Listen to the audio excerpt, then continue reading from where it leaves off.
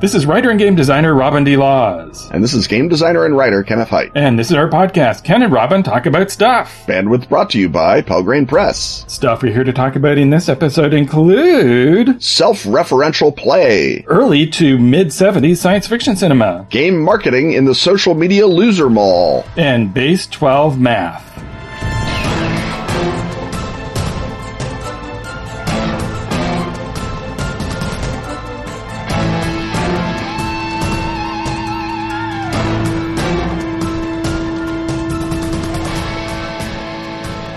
In Sunset City, there's always something fishy going on, and we're not talking tuna. Normally good neighbors are suddenly stealing jewels, kidnapping kitties, and blackmailing the mayor. The magical kitties of Sunset City have their paws full. That's why they've formed the Cat Eyes Detective Agency. Because even though human detectives are pretty good at their jobs, sometimes it takes magic to uncover what's really going on in this town. Magical Kitties Save the Day is the family favorite role-playing game for all ages. I am so excited about this, I have to break character. You know I love cats and noir. Atlas Games adds mystery and intrigue to your game with the Kitty Noir hometown. Are there scritches? Do the cats get scritches? Kitty Noir has players explore a whole new detective series, or throw in a mystery that any visiting kitty can uncover. Okay, but is it really noir? Kitty Noir takes its inspiration from classic film noir and crime movies from the 1930s to the 1950s, and from Golden Age science fiction stories of time travel. Someone has frozen the city in time inside a magical bubble, and they don't want anyone to know about it. And it's now on Kickstarter, you say? You said that, but you are correct. Are there any other new magical kitty treats I can add to my collection? Well, there's the new Game Master Kit, too. Yeah, it's got a sturdy GM screen, plus a handy poster of kitty breeds to help you pick your perfect kitty character. Don't you mean my perfect kitty character? If you keep that up, I won't mention the full-size poster map of Sunset City. Find Magical Kitties Noir on Kickstarter from March 28th to April 27th, 2023. Learn more at atlas-games.com or follow the link in the show notes.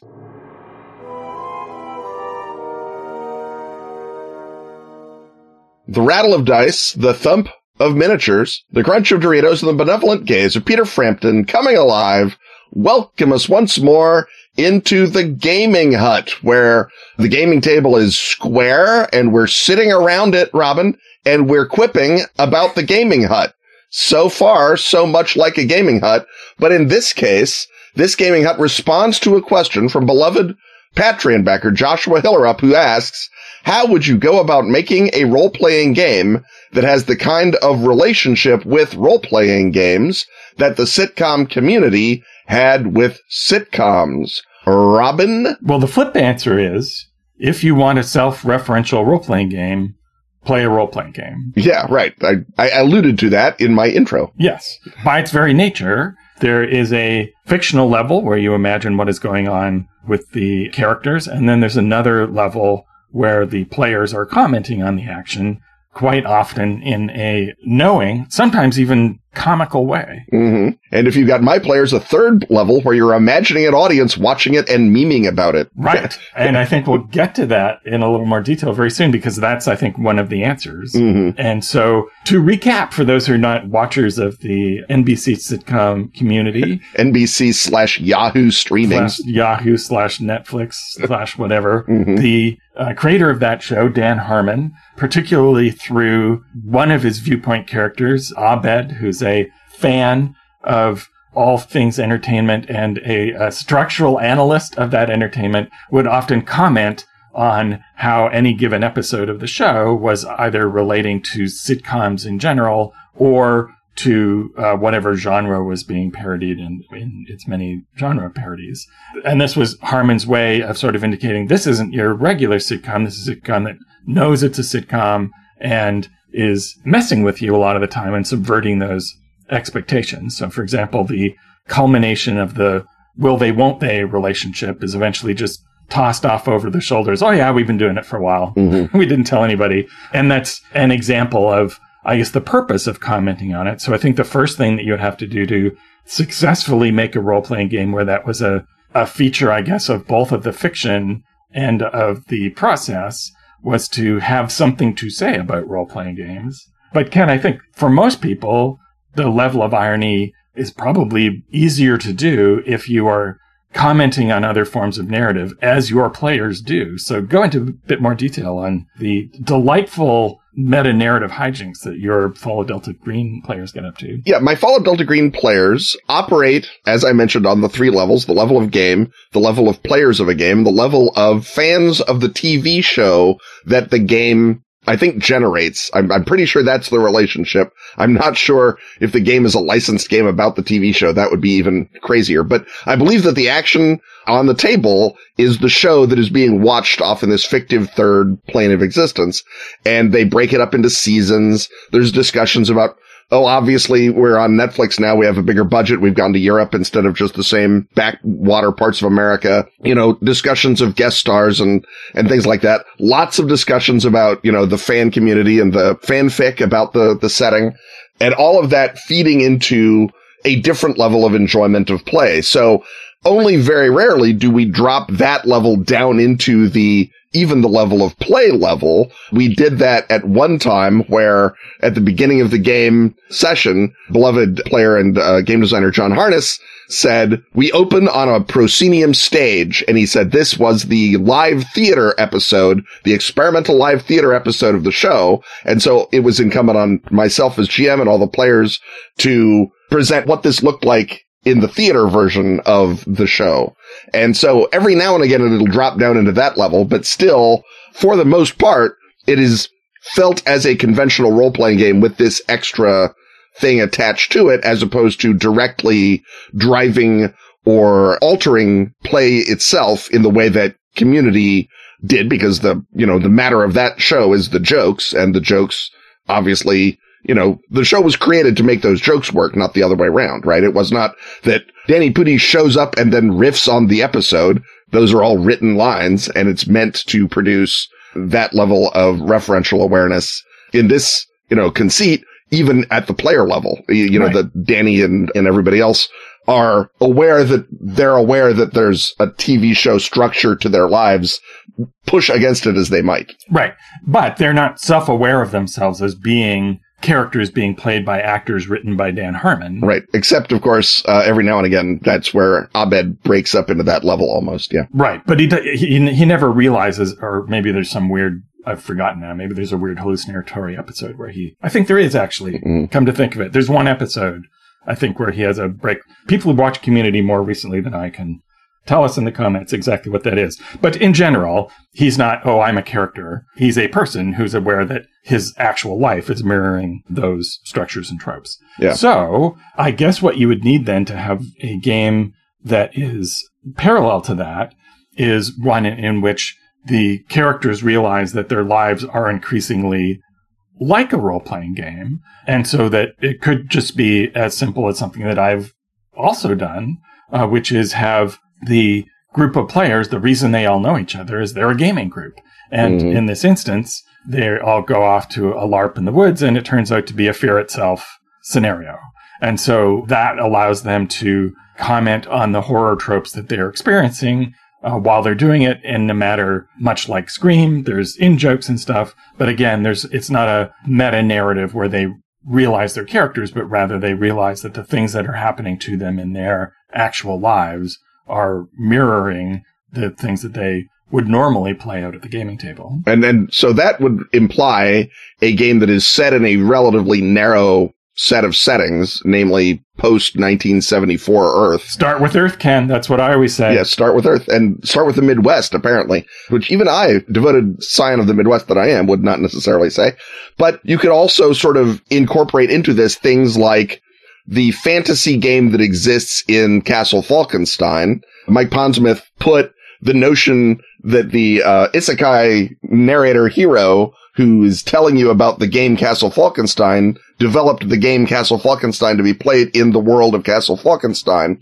And I did, in fact, in my Castle Falkenstein adventure, do a sort of a James Bond throwdown at the Baccarat table, but instead it was a throwdown around the role-playing table with a group of elves that had showed up, and they wanted to play a role-playing game. And so the joke as we played it was that the elves were like old school power gaming D&D players and jerks because they were elves. And so that was sort of the driving tenor of it. And so one could assume or pretend that there would be a campaign of, the fantasy version of Falkenstein in the game Castle Falkenstein that you play, again, using Castle Falkenstein. This is just going to be insufferably meta regardless of where we stop, so I'm going to stop right there. The other example that I guess I want to adduce, it's not quite an example in that it doesn't exist, but we certainly heard about it a great deal, you and I, going back to the 90s, was James Wallace's much-bruited game Frupp, in which you played people in a fantasy world where 3 great tomes of knowledge had landed and informed their culture, Star Trek style. And so everyone in this fantasy world believed that they had a class and that they had hit points and they had levels and they knew that bugbears did such and such. And I think a part of the joke of Frupp, although it's been a while since I've heard James expatiate on it, was the somewhat disconnect between the actual reality of their fantasy world and the D&D fantasy world that had dropped into their world and reshaped it. But still, a lot of it was going to be the self-knowledge of, oops, better kill this bugbear so I can suddenly get stronger type play. I don't, again, know how productive that is over a great length of time. And even Community stayed down on the fiction level more often than it ascended into the metafiction level, that it was mostly just a side bit that Abed would do with the occasional genre homage, I believe, as Abed would insist, rather than parody, when they would, do Star Wars paintball or whatever. Right. And so I guess the next level of this would be Last Starfighter style approaches, where you learn to play a game and then it turns out that has some form of effect in a real world elsewhere, so that you are conscious that you are playing characters. So, for example, you could do Tulpa Squad, where the cast of characters are a group of, I guess, initially young kids in, let's say, the 80s. This is where this sort of thing, I think, tends to happen these days. And you are all experimental subjects in a top secret government program to develop your psychic powers. And what they wind up doing is, because they are avid role players, it's the 80s, maybe they're playing Gamma World or something, who knows, that they wind up, instead of manifesting the remote viewing and telekinesis that Matthew Modine is trying to install in them, they instead are able to create astral projections of their characters from their favorite role-playing game or games, right? You could have, the super spy from Top Secret and the paladin from D&D and the space guy from Traveler and so forth. And then either you could have a sort of a prologue where they are using their projections in order to bust them out of the experimental lab. And then, you could do that for a while and then fast forward to the present, or to 2000, which is 20 years later and still has sort of, reasonably adventure age people. And now they're, it's been ages since any of them manifested these. And then someone else starts manifesting a role-playing character in the real world, and you have to, and you find a reason to then go and, stop them. Fast forward to 1992 and suddenly the city's full of vampires. Yeah, exactly. And you could continue flashing forward, I suppose, to have different eras of role-playing. And, all of a sudden, you're in the year 2000 and Dogs in the Vineyard are showing up and so forth. Right. I think that would sort of tie into a game that I've wanted to do for a while. And in an ideal world, I would find a publisher willing to bankroll it as a commercial product. But my friend and player Josh Knorr once said that every game I run is either Declare or Planetary. And the Planetary comic by Warren Ellis and John Cassidy is a comic book about the history of adventure fiction. And so they are literally archaeologists excavating, the aliens and the Tarzans and the Draculas and the Doc Savages and the Hong Kong cops and the DC Dark Age and all of the other elements that go into a modern day comic back in the 20-teens or whenever this was, 2000s, I think. And the notion of a role-playing campaign that does the same thing, that excavates the legacies of old role-playing games. So you would begin, obviously, in a dungeon complex somewhere in Germany that was dug up by NATO when they were building a, facility somehow, and they turned up this dungeon, and somewhere down there's a guy with one eye, and he's messing with everyone. And so you have to be the, German cops or the NATO soldiers that go down and check it out. And then that sets you off on a series of adventures in which, like the Planetary 3, you are recapitulating the story of role-playing games through the stories that role-playing games were about. Again, like you say, that would require a larger theme, which I think there's a couple that you could adduce there, but that's maybe another way to do it. But at no point, I think, in that game would you have the characters turn to each other and say, oh, it must be, we've met the aliens. I guess it's about time to fight Cthulhu, because that would, I feel like it would be theme breaking if you're trying to maintain a sense of wonder and horror. But I suppose if you were doing it as sort of a snarky bit comedy a la Community, you could certainly do that same thing. And in this case, it could be almost any sort of serial, maybe a cop procedural a la Mutant City Blues.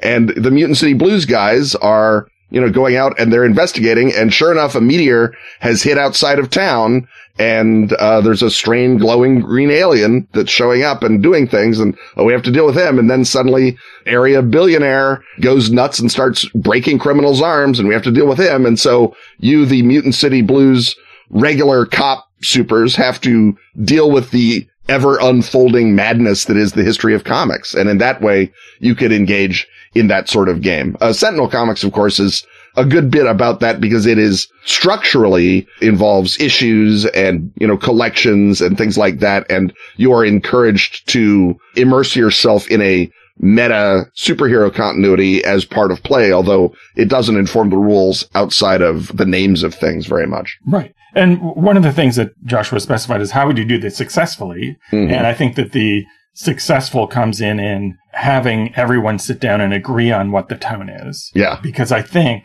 the literal Community thing where someone is a quipster gets old fast, or you're already doing it. Mm-hmm. It's not special enough in this format. And I think you would have to agree to take it seriously in some way, that there would be stakes. And yes, that this in some way echoes a role-playing game or the history of role-playing games, but either you all agree that never will enter the character's consciousness, or that you will all, take it relatively seriously. Because unlike playing a self-aware sitcom for comedy, I think that the comedy of this would probably wear thin pretty quick. But I guess you could do, 1 or 2 sessions and then get out. Yeah. I mean, I think a single comic session in a strain of normal is not outside most people's ability to run or interest in playing. I agree that the joke gets old fast if you're doing it as the main form of fun. And again, even Community doesn't make it the main form of virtually any episode.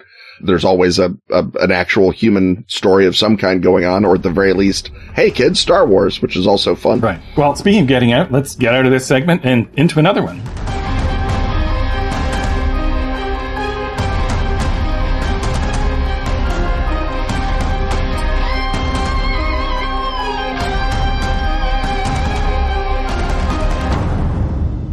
The skies above New Olympus are patrolled by caped crusaders, but these superior beings are far from heroes. They wield their powers with reckless disregard, serving the interests of corporate overseers and silencing those who oppose their will. You are Clara Koenig, investigative journalist for the Pedestrian newspaper. You intend to prove that the privileged superhuman elite do not yet hold a monopoly on justice. Welcome to Alter Ego Mania, the newest setting for the Gumshoe 1-to-1 system. Featuring a quick start rules guide, printable problem and edge cards, and a starter adventure. Alter Ego Mania contains everything you need to run a one-player, 1GM game set in a universe of corrupt superheroes. Exclusively available in PDF. The exciting format unaffected by global paper shortages. That can't get stuck in customs. That's waiting for you right now. At the Pelgrane Press web store. Or Drive-Thru RPG.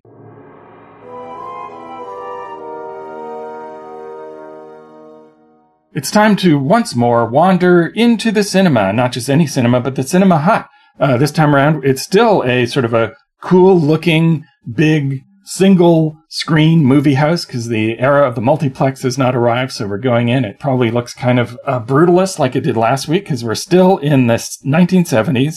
And last week I sort of teased that we would probably get to the big science fiction film that changes everything. And looking at the list, though, of the string of science fiction films in the early to mid-70s, we're not going to get there because it turns out there's another big, long list of essentials that we are discovering as we go, that 70s is not only the heyday of the American New Wave, but of science fiction cinema. And in some ways, those overlap. And there's also another couple themes that will begin to emerge. We talked about sort of the malaise, the dystopia that inflected our previous crop of films. And now we're going to start to encounter films that deal with another aspect of the 70s. And one that very much does that is Westworld by Michael Crichton from 1973. This, just for its imagery, Yul Brynner as the killer robot cowboy, I think that alone sort of earns it its essential status. It's actually directed by Crichton based on his novel and is well executed by the standards of the 70s. It is, of course, about an amusement park full of robots where the people can go and do anything they want to the robots and everything's going to be fine. They'll be perfectly safe until something goes wrong at the amusement park. And it is a nice combination, I think, of both fear of technology. So there's a horror aspect to it. It has Richard Benjamin in the lead. You can tell it's the early 70s because Richard Benjamin is a leading actor. Yep. No time before or since. And his sidekick is James Brolin. Those would be reversed at any other era of cinema. Yep. And you also get the sense from this of a critique of 70s hedonism, that the heedless goofs, played chiefly by Benjamin and Brolin, are just going to have fun at the expense of other people, and they're not examining the whole moral implications of what it is they're enacting, and the moral implications come and whack them on the head. So that, interestingly, this period of cinema, although it has sort of a countercultural gloss, Ken, is kind of up your alley. There's a lot of conservative films that we're looking at this week, and Westworld is definitely one of them. Well, when you're reacting to something, you can react in, one of two ways. That's terrible, or more please. And I think many people in the 70s were beginning to notice that was terrible. So yeah, it's an interesting era. And back in the day, you could critique hedonism as a reactionary statement, but still pretend you were being progressive about it, because hedonism, of course, was tied up with capitalism and all the other good stuff. And there was having some cake and eating it too. Oh, absolutely. Yeah. I mean, all of your hedonist corruption, make sure to show lots of midriff. Let's make sure that at minimum, at the very least. Another example of a film commenting on its own time and being science fiction and maybe being a little more iffy than we would make today is another movie that I think, against sort of my good judgment or my better nature, I would say is still an essential, and it's Woody Allen's Sleeper from the same year, 1973. Woody Allen plays a Woody Allen schlub who goes to sleep in some kind of experimental sleep pod, and he wakes up in the far-flung future, which it turns out is a enormous cartoon of the 1970s. And in this way, it sort of harkens back to one of the first science fiction films that we very much said was not essential, Just Imagine from 1930, in which beloved vaudeville comedian L. Brendel wakes up in the far-flung future of 1980. And Just Imagine and Sleeper are so similar that I wonder if maybe Woody Allen saw that, said, well, anyone could be funnier than this, and I'm 70s Woody Allen. I'm actually super funny, so I'm going to do it. And again, as the job of science fiction in many cases is to hold up a funhouse mirror to the present. And absolutely that's what Sleeper does. Lots of now, I think, dated comedy, but also sort of the essential man out of place, man out of time humor that I think Allen at his best was always good at doing. And maybe when he started having the money and the attention to recreate those times that he was out of too perfectly, it stopped being as funny. But in 73, Sleeper is still pretty hilarious. And I think as far as, funhouse mirrors of the present, it's still an almost unsurpassed film in the science fiction stable. And follows on the theme that we've visited before and are going to keep visiting of love triumphing over dystopia, because in Hollywood films, it's love that triumphs over things. It's also his tribute to silent comedy, and so it's in its way, it's his most overtly goofy movie. And definitely later in his film, Stardust Memories, the Woody Allen character is told by someone, I liked your earlier funny films. Well, this is one of the earlier funny films that they were referring to. And of course, as you've alluded to, people today will have to decide how they feel about Woody Allen before delving into his filmography. Next, we come to one that I think is unfairly mocked, but is actually, I'm going to say, is a full-on essential, and that is Zardoz by John Boorman from 1974. And this is another far future post-apocalyptic dystopia where there's two classes of people. There's the Brutals, of whom Sean Connery, wearing a bandolier and a mankini and a ponytail, is one of the foremost exponents. He's one of the enforcers who keeps this whole system in line. And then there are the Eternals, the immortal beings who do not age unless something goes terribly wrong, or they are punished by their dystopic intelligence. And this is, first of all, a hallucinatory gloss on The Wizard of Oz. The image of the flying Stonehead spaceship, I think, is an immortal fusion of not just science and mysticism, but science and lysergic mysticism, which we've encountered before. And this is also something that is going to show us suddenly the most influential film of science fiction is no longer Woman of the Moon, but for this period, it's Fahrenheit 451. It's the film that, as we mentioned when we talked about it, received a mixed reception. And all of a sudden, we've got a bunch of movies that replicate the formula established first by Bradbury's novel and replicated in Truffaut's film, which is there's an enforcer of the system, a soldier of the corrupt order, who eventually winds up turning against it and rebelling against it. And which in many ways is just sort of a slightly more action-y reading of 1984, because Winston Smith is he's not a soldier, but he's certainly an enforcer of newspeak and an enforcer of Big Brother's will,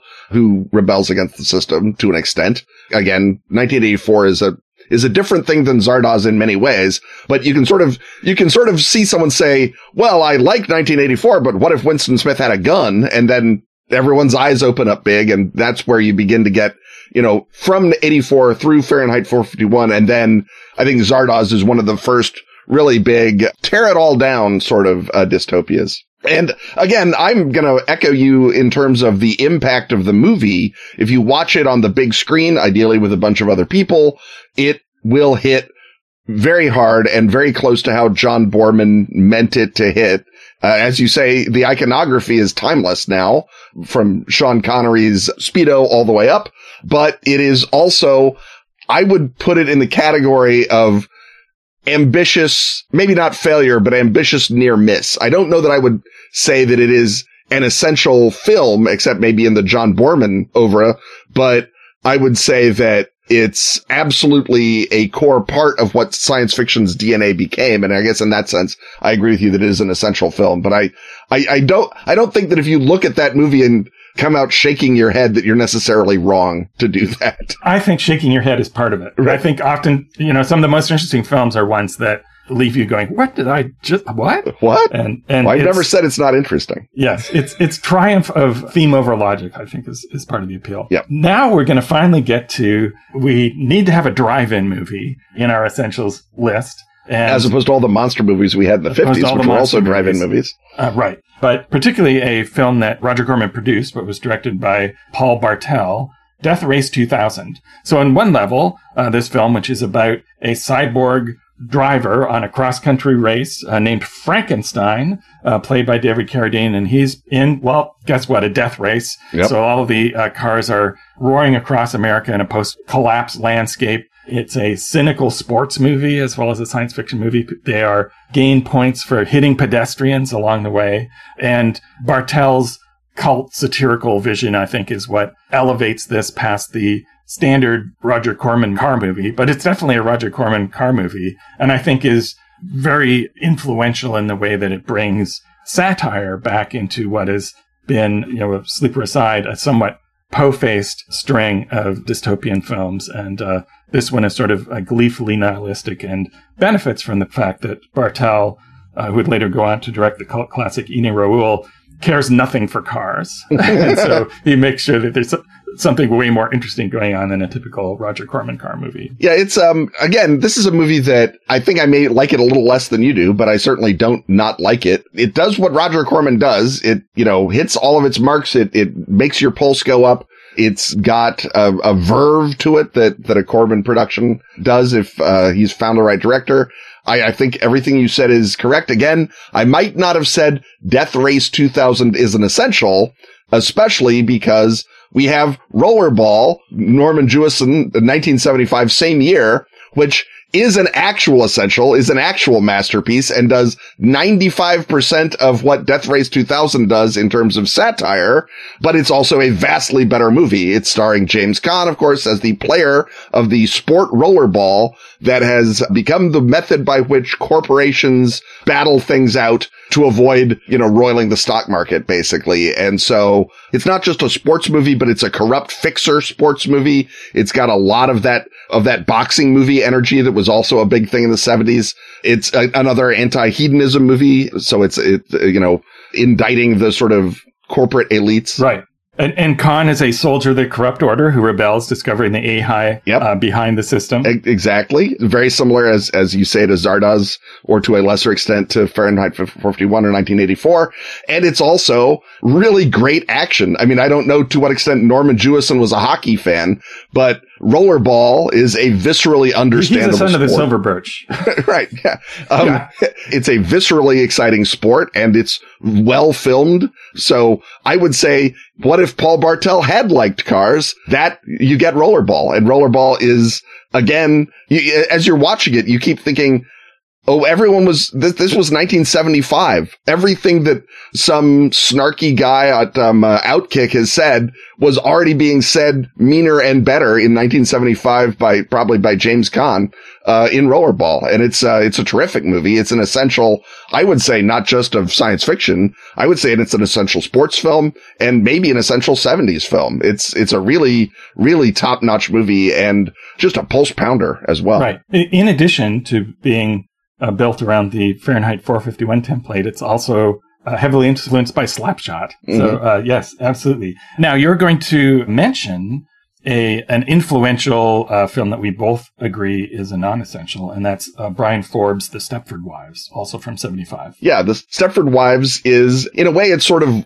Westworld, but the specific critique is a feminist critique, and it is, what if you can build pleasure bots, and then rather than put them in a theme park, you can just replace your boring regular wife with these. So it's got a bit of the status bots as well. Exactly. Their status is that they're obedient. Right. It's a bit of a, well, that's part of the pleasure, I assume. It's a bit of an invasion of the body snatchers because it is told sort of from the perspective of Catherine Ross, who is one of the wives, but has not yet been replaced, but notices that all of her friends begin to act weird. So it's got that energy to it. It's meant to be sort of over the top in a way as well. So there's a sort of a black comedy to it. But I think fundamentally, Forbes maybe isn't quite capable of hitting the tension that he needs to. The film feels a little slack in that 70s way. And talk about jokes that don't translate anymore. I feel like a lot of the jokes, even those at the expense of the sexist pig husbands, would land with a thud in a modern viewing audience. And it's not a terrific movie despite coming from a great Ira Levin novel. Ira Levin, of course, the guy who wrote Rosemary's Baby, the novel. So it's got a great pedigree, but Forbes, I think, maybe hits a double instead of a home run with it, which is just the way the world is. But it is a movie that people reference, and it comes back and sort of feeds into the DNA of this paranoid / anti... more influential almost as a metaphor. Right. Than as an actual film. Saying than as film. Next, we come to Logan's Run by Michael Anderson from 1976. When I saw this as a kid who had then seen Star Wars and was looking for other science fiction, it annoyed me because, of course, the entire theme of the film went over my head, and the jankiness of the supposedly scary robot was nonsense to me. But looking back on it, I'm going to say Logan's Run is an essential, in part, for continuing the theme, because, Ken, we've got a film in which a soldier of the corrupt order rebels, discovering the AI behind it. What do you know, right? Yeah.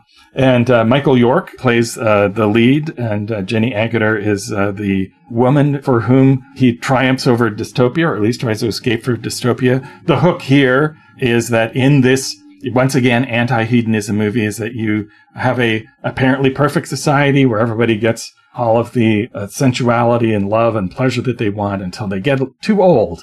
And then the little thing in their palm flashes, and people They have to turn themselves in to be killed, and those who do not turn themselves in are hunted. And I think it is definitely on one level sort of an avatar of high 70s kitsch, but that's part of the point. Yeah.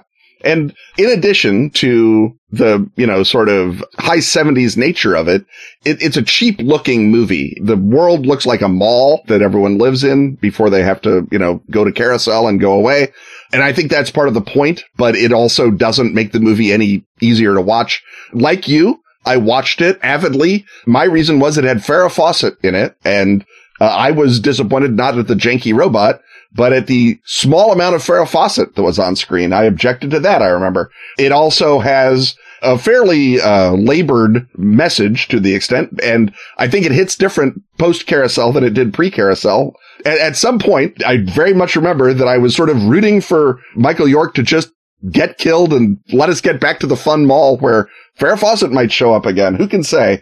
It was a different time and a different vibe, but I think it's in that Stepford Wives box where it is very influential downstream of it.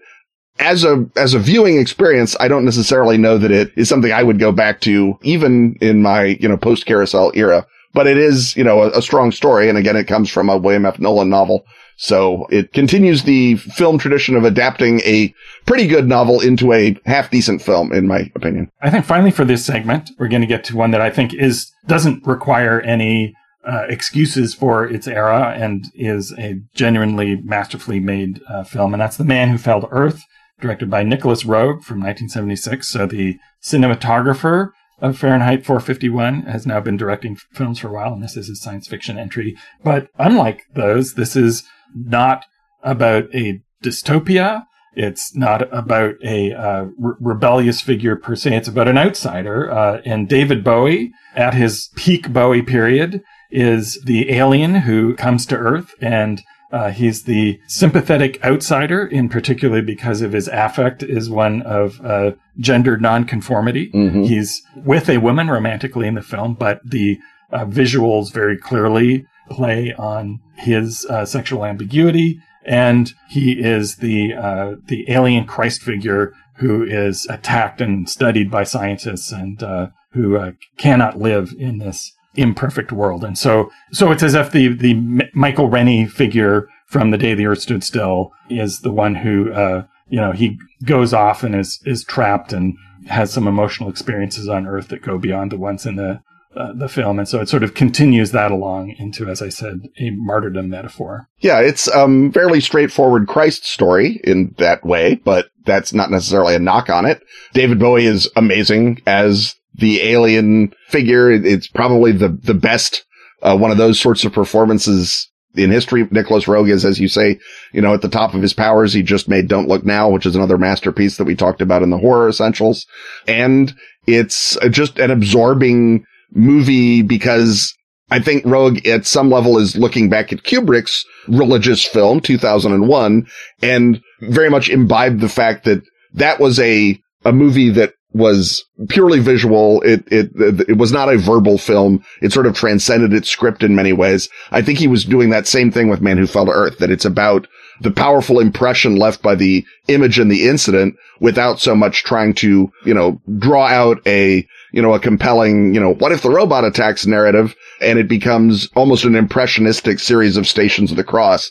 And then on that level, again, I think it works really, really well. It's a little slow, I think, for modern audiences, if I'm going to put any kind of asterisk on it at all, but it's absolutely, a vital piece of cinema, as are most Roeg films. And it's a bang up science fiction essential. It's one of those that I think, I don't want to say transcends genre, but takes the deepest, most thoughtful and interesting parts of the genre and tries to film it, as opposed to saying, just add a spaceship, right? Right. And as such is the perfect place to stop, because really next week, I promise, because it's the next one on the list, we will finally get to the science fiction film that changed not only science fiction cinema, but the movie business.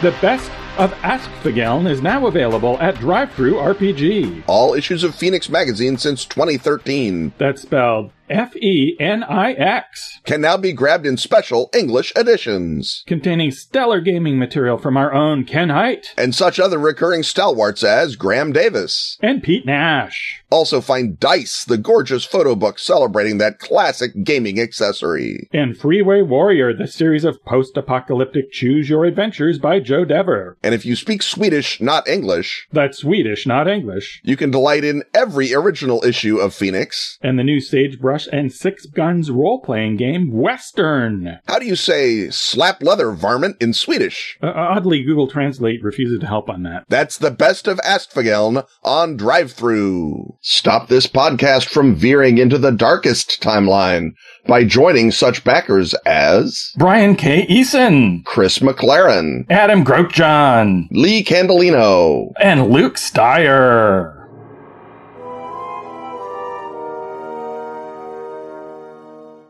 The ching of the cash register, the bouncing of loose change on the table, and the click of the Excel spreadsheet welcome us once more into that most sober and perhaps Spartan of huts, the business of gaming. And today, Robin, you want to talk about, and I guess I want to talk about too, the notion of promoting your game, especially if you are not Hasbro or a company with a marketing budget, and the extra difficulty of doing so in the age where social media is ever less of both. Right. So as we speak, the clear collapse of Twitter has not fully occurred, but it's been compared to a loser mall. And definitely we've reached the raccoons and the drop ceiling above the Zabaro stage of Twitter's loser mall status.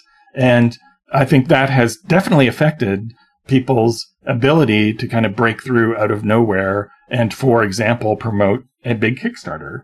And this is something that has slowly been happening over time. It's been observed that platforms on the internet tend to have a shelf life. And if you make it past a decade, you're going to creak and fall apart and fail. And there are special reasons why Twitter is going downhill fast, which is that it's been purchased by an idiosyncratic nutball billionaire. But this is also something that has been happening for a while, in that both Facebook and Twitter, about 5 years ago or so, maybe a little more than that, decided to downgrade external links. Yeah. And so I think Facebook a little bit before Twitter. I think the old regime of Twitter followed Facebook in doing it. Right. And part of the point, of course, is that, like, I don't want to create the impression that I think any platform owes us free advertising.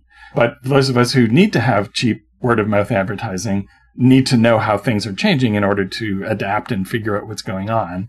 And in both cases, at the very beginning of this podcast, when I did the Hillfolk Kickstarter with Pelgrane, it was much easier to have something that would achieve a good virality, that it would spread and be shared just by being on these networks and letting people know about them and posting and posting and posting. Mm-hmm. In part, this is sort of addressed by the fact that people in the nerd community do, I think, curate their use of these platforms to a greater extent, so that they're more likely to see the things that they've put on a list, either on Facebook or on Twitter, than just the average person is to, get something reflected to them just sort of out of nowhere, because the algorithm on either site is doing that. But still, there is an effect to that. And it's really, I think, hit Twitter particularly hard, is that it used to be that Twitter, which doesn't account for nearly as much internet traffic or traffic out to links as you would think. And never did. Hit harder in the gaming space. So where it used to have like a 9%, be 9% of the traffic on the internet, often in an earlier era on Kickstarter, you get like 25% of your action from Twitter. So it is sad to see that go away. And that raises the question of, what is going to replace it? And I guess that's what the rest of our segment is going to be about. And to an extent, as you say, our audience, our beloved gamer audience, tend to overlap with the kinds of people who aggressively use Facebook groups and aggressively listify their Twitter. So I assume that many people on Twitter do what I do, which is I have my list of 20 best beloved accounts that I read every day. And then sometimes I'll go on the main feed and sometimes I won't. And if I am fortunate enough to be on that person's list, they will see me tweet out a Kickstarter or whatever. And if I'm not, well, too bad, so sad. And the Facebook group is another attempt, I think, by Facebook users to counteract Facebook's bizarre attempt to keep everyone in-house but looking at nothing. And so I know that there's a good number of groups for various role-playing games. We have a Dracula dossier discussion group that is now a little bit moribund, but, should Pelgrane do another big Nice Black Agents thing, I'm sure it would awaken like some sort of supernatural creature that I can't think of a metaphor for right now. And so to an extent, people are sort of building these walled communities, which is good because it means they see maybe a little more than the algorithm would show them. But it's not so good because if you've built your little walled community for Savage Worlds and there's a game coming out that you might really be interested in, but it's not for Savage Worlds or it's not being done by one of the, Pareto optimal 20% posters in that group, you may still not hear about it because you have calved yourself off from the pod where the Free League fans are all talking about this great new game, and you just didn't hear about it because you were over in this other little ball. People have got limited amounts of time and attention. God knows, in the same way that you don't want to say social media owes any of us a living, I'm not going to sit here and say everyone should spend more time on social media. That is literally the opposite of what I believe. Right. Because in fact, there's a paradox at play, which is that when you take away the things that make Twitter in particular, but also Facebook viral, it makes a better experience for people, especially because the very things that are great for telling people about your Kickstarter are also strong technologies for harassment and pile-ons and people... And yelling about something you care about much less than a game Kickstarter, whatever that might be. Yes. And so consequently, people, I think, have gone off and as you suggested, built better communities elsewhere. There's also, a ton of Discords, which are forums that mysteriously work. Somehow. It's like, I don't understand why it's basically a forum, but I guess it's just because it's more exclusive and harder to get onto than, other forums that are legendarily terrible. And having people coalesce around the more specific an interest they have, the less likely it is to be terrible, or perhaps it is only in its early young phase, and those will go on to become terrible. And so the question is that if everybody has limited attention to give to social media networks, you have to kind of be on there and be yourself and be posting other content, not just promotional content, or people won't follow you, although people are often too shy about posting their promotional content when that's actually why people are following you. And so at this point, I think there are other means that are sort of more powerful, like, finding other like-minded past successful Kickstarters and making arrangements to send out offers to people's different Kickstarter lists. But I think it's a real challenge right now to know. With Twitter, it's sort of the solution to Twitter, the new version of Twitter that's like the old Twitter we liked whenever period we liked it, is always in beta. It's always the next new thing, right? This week, it's like maybe Substack Notes. But, it's not being built to be another new Twitter. And, even another thing that was very much like that wasn't run by Elon Musk. How do you get everybody over to move onto it? Our people, the role-playing people, have, I think, substantially moved over to Mastodon, which is very much like Twitter without the virality, which was identified as the terrible thing that makes people crazy, which is correct. Yeah. However, again, it's also the thing where you can let people who don't yet know about your thing you're promoting, who might be interested in it, know about it. And because it's designed to not do that, it's not a great alternative either. Now, I would say, then this is a case of do as I say, not as I do. But I would say if you are a designer coming up, a generation below Robin and myself, or even of our generation, because as I say, I don't do it yet, you should be building a personal email list. And the mailing list, opt in, obviously. Don't just spam your people who went to high school with you. But as you make any connection on any social media, your goal should be to get them to sign up for your mailing list. And again, Substack is, I guess, the king of mailing lists, but there's MailChimp and there's all kind of other mailing list technologies. I think even Google has one that's probably as weird and off-putting as Google stuff usually is. But there's tons of these out there, and your goal, since the era of actually social media, to the extent it ever was a thing, is less of a thing evermore. Your goal should always be to identify people who want to come and hear from you, and then let them, in a useful and ideally not spammy way, know when you have a new thing coming or a Kickstarter or whatever, and make sure that you curate that mailing list and give the people who signed up a reason to read you. You know, write a clever little email. Beloved friend of the show, Will Hindmarch, has a great mailing list, for example, and it provides you with that connection to your audience that, first of all, is the whole reason you're in a creative field instead of making real money, but also is the way that you begin that process of marketing. And I'm not necessarily saying everyone on your mailing list will immediately tweet out, oh, this great new Kickstarter, because that never happens. But it's a better chance they'll see an email to them than they will a tweet that they don't have on a list, right? Right. Because I think now the thing is that you do more explicitly need to indicate to people who are interested in your thing that they are doing you a huge solid, and perhaps creating a large enough pool of people who are interested in this that they can find players who want to play it, or a GM who ideally run for them. We have to rely more on getting people to boost things that they otherwise might, click on, even sign up for, that we need to do more to enlist people to sort of take the role of what the algorithms used to do and don't do anymore. Yeah, which is a rotten thing to have to ask. But on the other hand, there isn't another way to do it. And right. I guess you and I at least are old enough to remember when we didn't even have email to do it with. We had to stand on a corner with a sandwich board and yell. Right. Well, that's why I'm gently, laterally doing it. Yeah.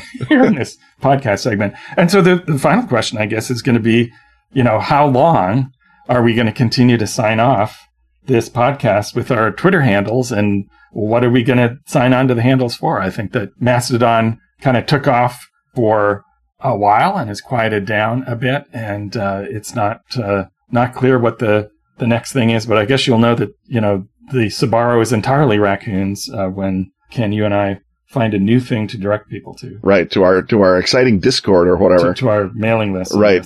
The notion of when do we know when we're done, I guess the Mastodon numbers, as you say, they climbed up and now they're dropping off. So the ground is littered with better ideas than the present. And for whatever reason, they didn't catch on. And this is not just a social media observation, kids, but the question of how to get your game out, I think at some level does depend on a human connection, and that human connection can be a mailing list. That human connection can be being vibrant and exciting and interesting and drawing to you other vibrant, exciting, interesting influencers and friends who are creative. The old sort of, creative salon or artistic movement model. And finally, of course, going to conventions and playing your game and being a social and good human being is still an excellent way, I think, to get some degree of outreach that you wouldn't get in any other way. So the way to fix social media is to stop depending on social media, much the same way as to fix heroin addiction, I guess. Right. And also easy for us to say, since we were at a bunch of times in the right place at the right time, and managed to take advantage of that opportunity when it existed. Well, that's a dystopian note, which I guess fits our previous segment. If only we had a soldier to rebel against it, Robin. Yeah. I guess it's time for us to now go and do something that can't possibly lead to a dark timeline.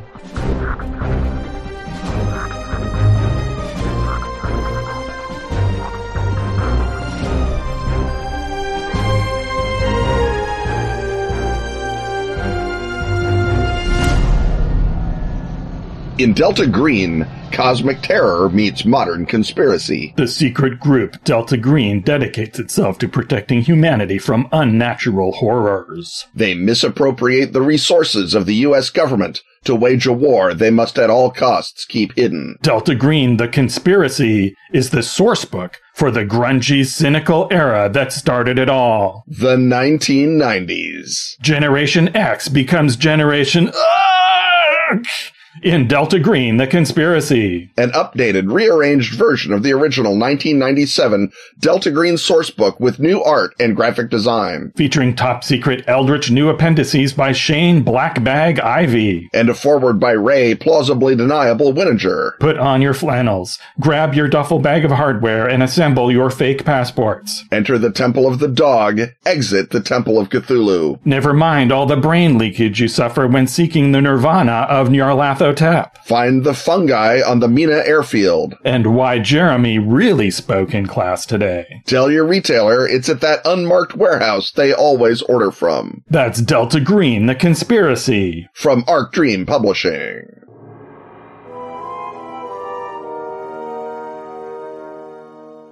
The whirring of time gears and the clacking of chronotons tell us that we're once more standing in proximity to Ken's time machine, which of course is the conveyance that our chrono hero uses to go back into time on behest of Time Incorporated in order to bend, fold, spindle, and sometimes, yes, even mutilate it. And this time around, estimable backer Neil Barnes asks, can Time Incorporated consider engaging Ken to ensure that the world adopts a nice standard base 12 number system so that we can divide by 3 and 4 more easily? And as if this wasn't difficult enough, bonus points if you can do it without going back to the Permian to give our poor pentadactyl ancestors alcohol poisoning. And there's another follow-up question. Man, I wanted to poison salamanders. Well, you have to go back before it, right? You'd have to go back before the development of five-fingered creatures. Yeah, right. You'd have to be, getting on eels or something. Yeah, you have to mess with some, jawless fish. Right. Somehow. So it's really more a Jonathan Tweets time machine question, I feel, right, at that point. And so not every proposal does Time Incorporated entertain, and I guess the demand for a base 12 system comes mostly from mathematicians. There's a famous book in 1935 that proposed that this would be much easier. But if it's specialized mathematicians telling you that math is much easier, I don't know. I'm going to be the conservative stick in the mud on this one and say that 10 fingers good. And yes, you can use your 3 parts of your 4 fingers to count to 12, but I don't feel like I have the kind of problems dealing with fractions or hours being different. So Ken, what is the reason, the attraction? In fact, what would the benefit be of this hypothetical? Let's forget how you do it. What does it look like? How is the timeline where people have adopted a base 12 number system? Well, I want to briefly address how I do it, because I did put a little bit of thought into this once I was told I couldn't poison salamanders. You get to pick the order you go in. Right. So my theory is that the big development, the bomb that drops that makes decimal notation the best, is the existence of zero. And that is come up with by Indian mathematicians somewhere around the 1st century AD, give or take. And it spreads, I don't want to say like wildfire, because there's a great deal of theological backtalk about how can zero be a thing. And that was apparently a very important question. It's why the Greeks didn't have a zero. They had a little dot that almost meant zero, but even Archimedes couldn't make it stick. People were complaining about the kids today and their zero culture. The Hellenistic mathematicians, Euclid and those guys, almost got to zero, and they kept running into the philosophical question of how do you have a thing that means nothing? And this is where my man Aristotle sadly has a little bit to answer for, because I feel like he is the school marm looming over people trying to write zero in the Greek era. But if you hop skip over the Greeks to the previous great mathematical culture, the Babylonians, they have a base 60 system. And that's why we have 60 seconds in a minute and 60 minutes in an hour. They love 12s. It's why we've got 12 signs of the zodiac, 12 hours in the day. Lots of good stuff going on with the Babylonians. Their sexagesimal system was actually sort of a base 10 system at base. If you look at how they numerated things, they did not, of course, have zeros. So when they marked things down, it was in 10s as well as in 60s. So it was sort of a 3-place system, 1s, 10s, and 60s, not 1s, 10s, and 100s. But I feel like Babylonian mathematics is really catching fire around 1800 BC. We have surprisingly advanced brute force quadratic equations coming off of Babylonian tablets from that era. They basically solve the Pythagorean theorem. They figure it out again, not much later than 1800 BC. It's harder to date things that don't have dates on them. If they're just a clay-fired tablet, they have to go by the style of the cuneiform it's used in. But the cuneiform style of these math tablets indicates an old Babylonian mathematical culture that is really gigantic. And there's lots of, tables of squares. They came up with those and figured those out. And that's how they did long division without place notation, which is amazing to me. So go back, just get Hammurabi drunk. So much easier. And you have a zero. And, you say, well, zero is the Abzu. It's the chaos that is at the bottom of everything, at the bottom of the big temple, the Esagila. There's still that Abzu pool. That's what our zero is. And so you put a zero in. And so you can have your 1 through 12 digits. And then 12 is the 12 digit and the zero. And you're good. And suddenly base 12 numeration takes off. And it becomes, because Babylonian mathematics influenced not just Greek mathematics, but also the Hindu mathematics that came up with zero on their own, you wind up with, I think, a very good chance that the base 12 counting system takes off. Now, every other independent counting system except the Mayans is a base 10 system, which implies, as you say, people would rather count on their fingers than on the phalanges of their forefingers, not counting the thumb. But as the QWERTY keyboard has taught us, once you have the hardware, software will follow. Right. There's some Nigerian languages that use a base 12 system, and the Chipang language of Nepal uses it. But that is less than all, I would say.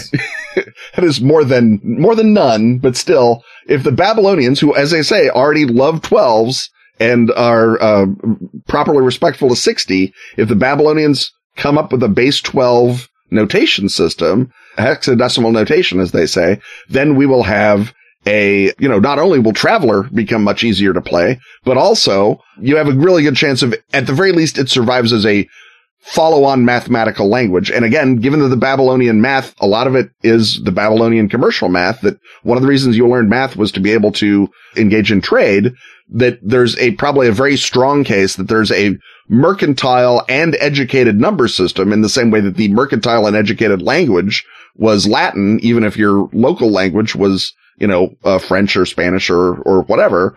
And you wound up with the base 12 being a sort of super straight, even if the sort of common linguistic language was the 1 to 10 that we all enjoyed. And with zeros being in base 12, 1 to 10 doesn't take off because you can't use a zero for your base 10 zeros, except maybe in 1935, some mathematician writes a book about why don't we do everything in base 10? It would be simpler. I'll bet the French Revolution would have done it, though, those metric weirdos. They would have tried to abolish the hexadecimal zero. So maybe you have a world in which America is the only country with hexadecimal notation and everyone else followed the horrible French Revolution's metric numbers. Right, due to the well-known influence of the Babylonians on the founding fathers. Okay, so that was the how. That was the how. So let's get back to the why. What is the benefit in this other timeline? How does this help?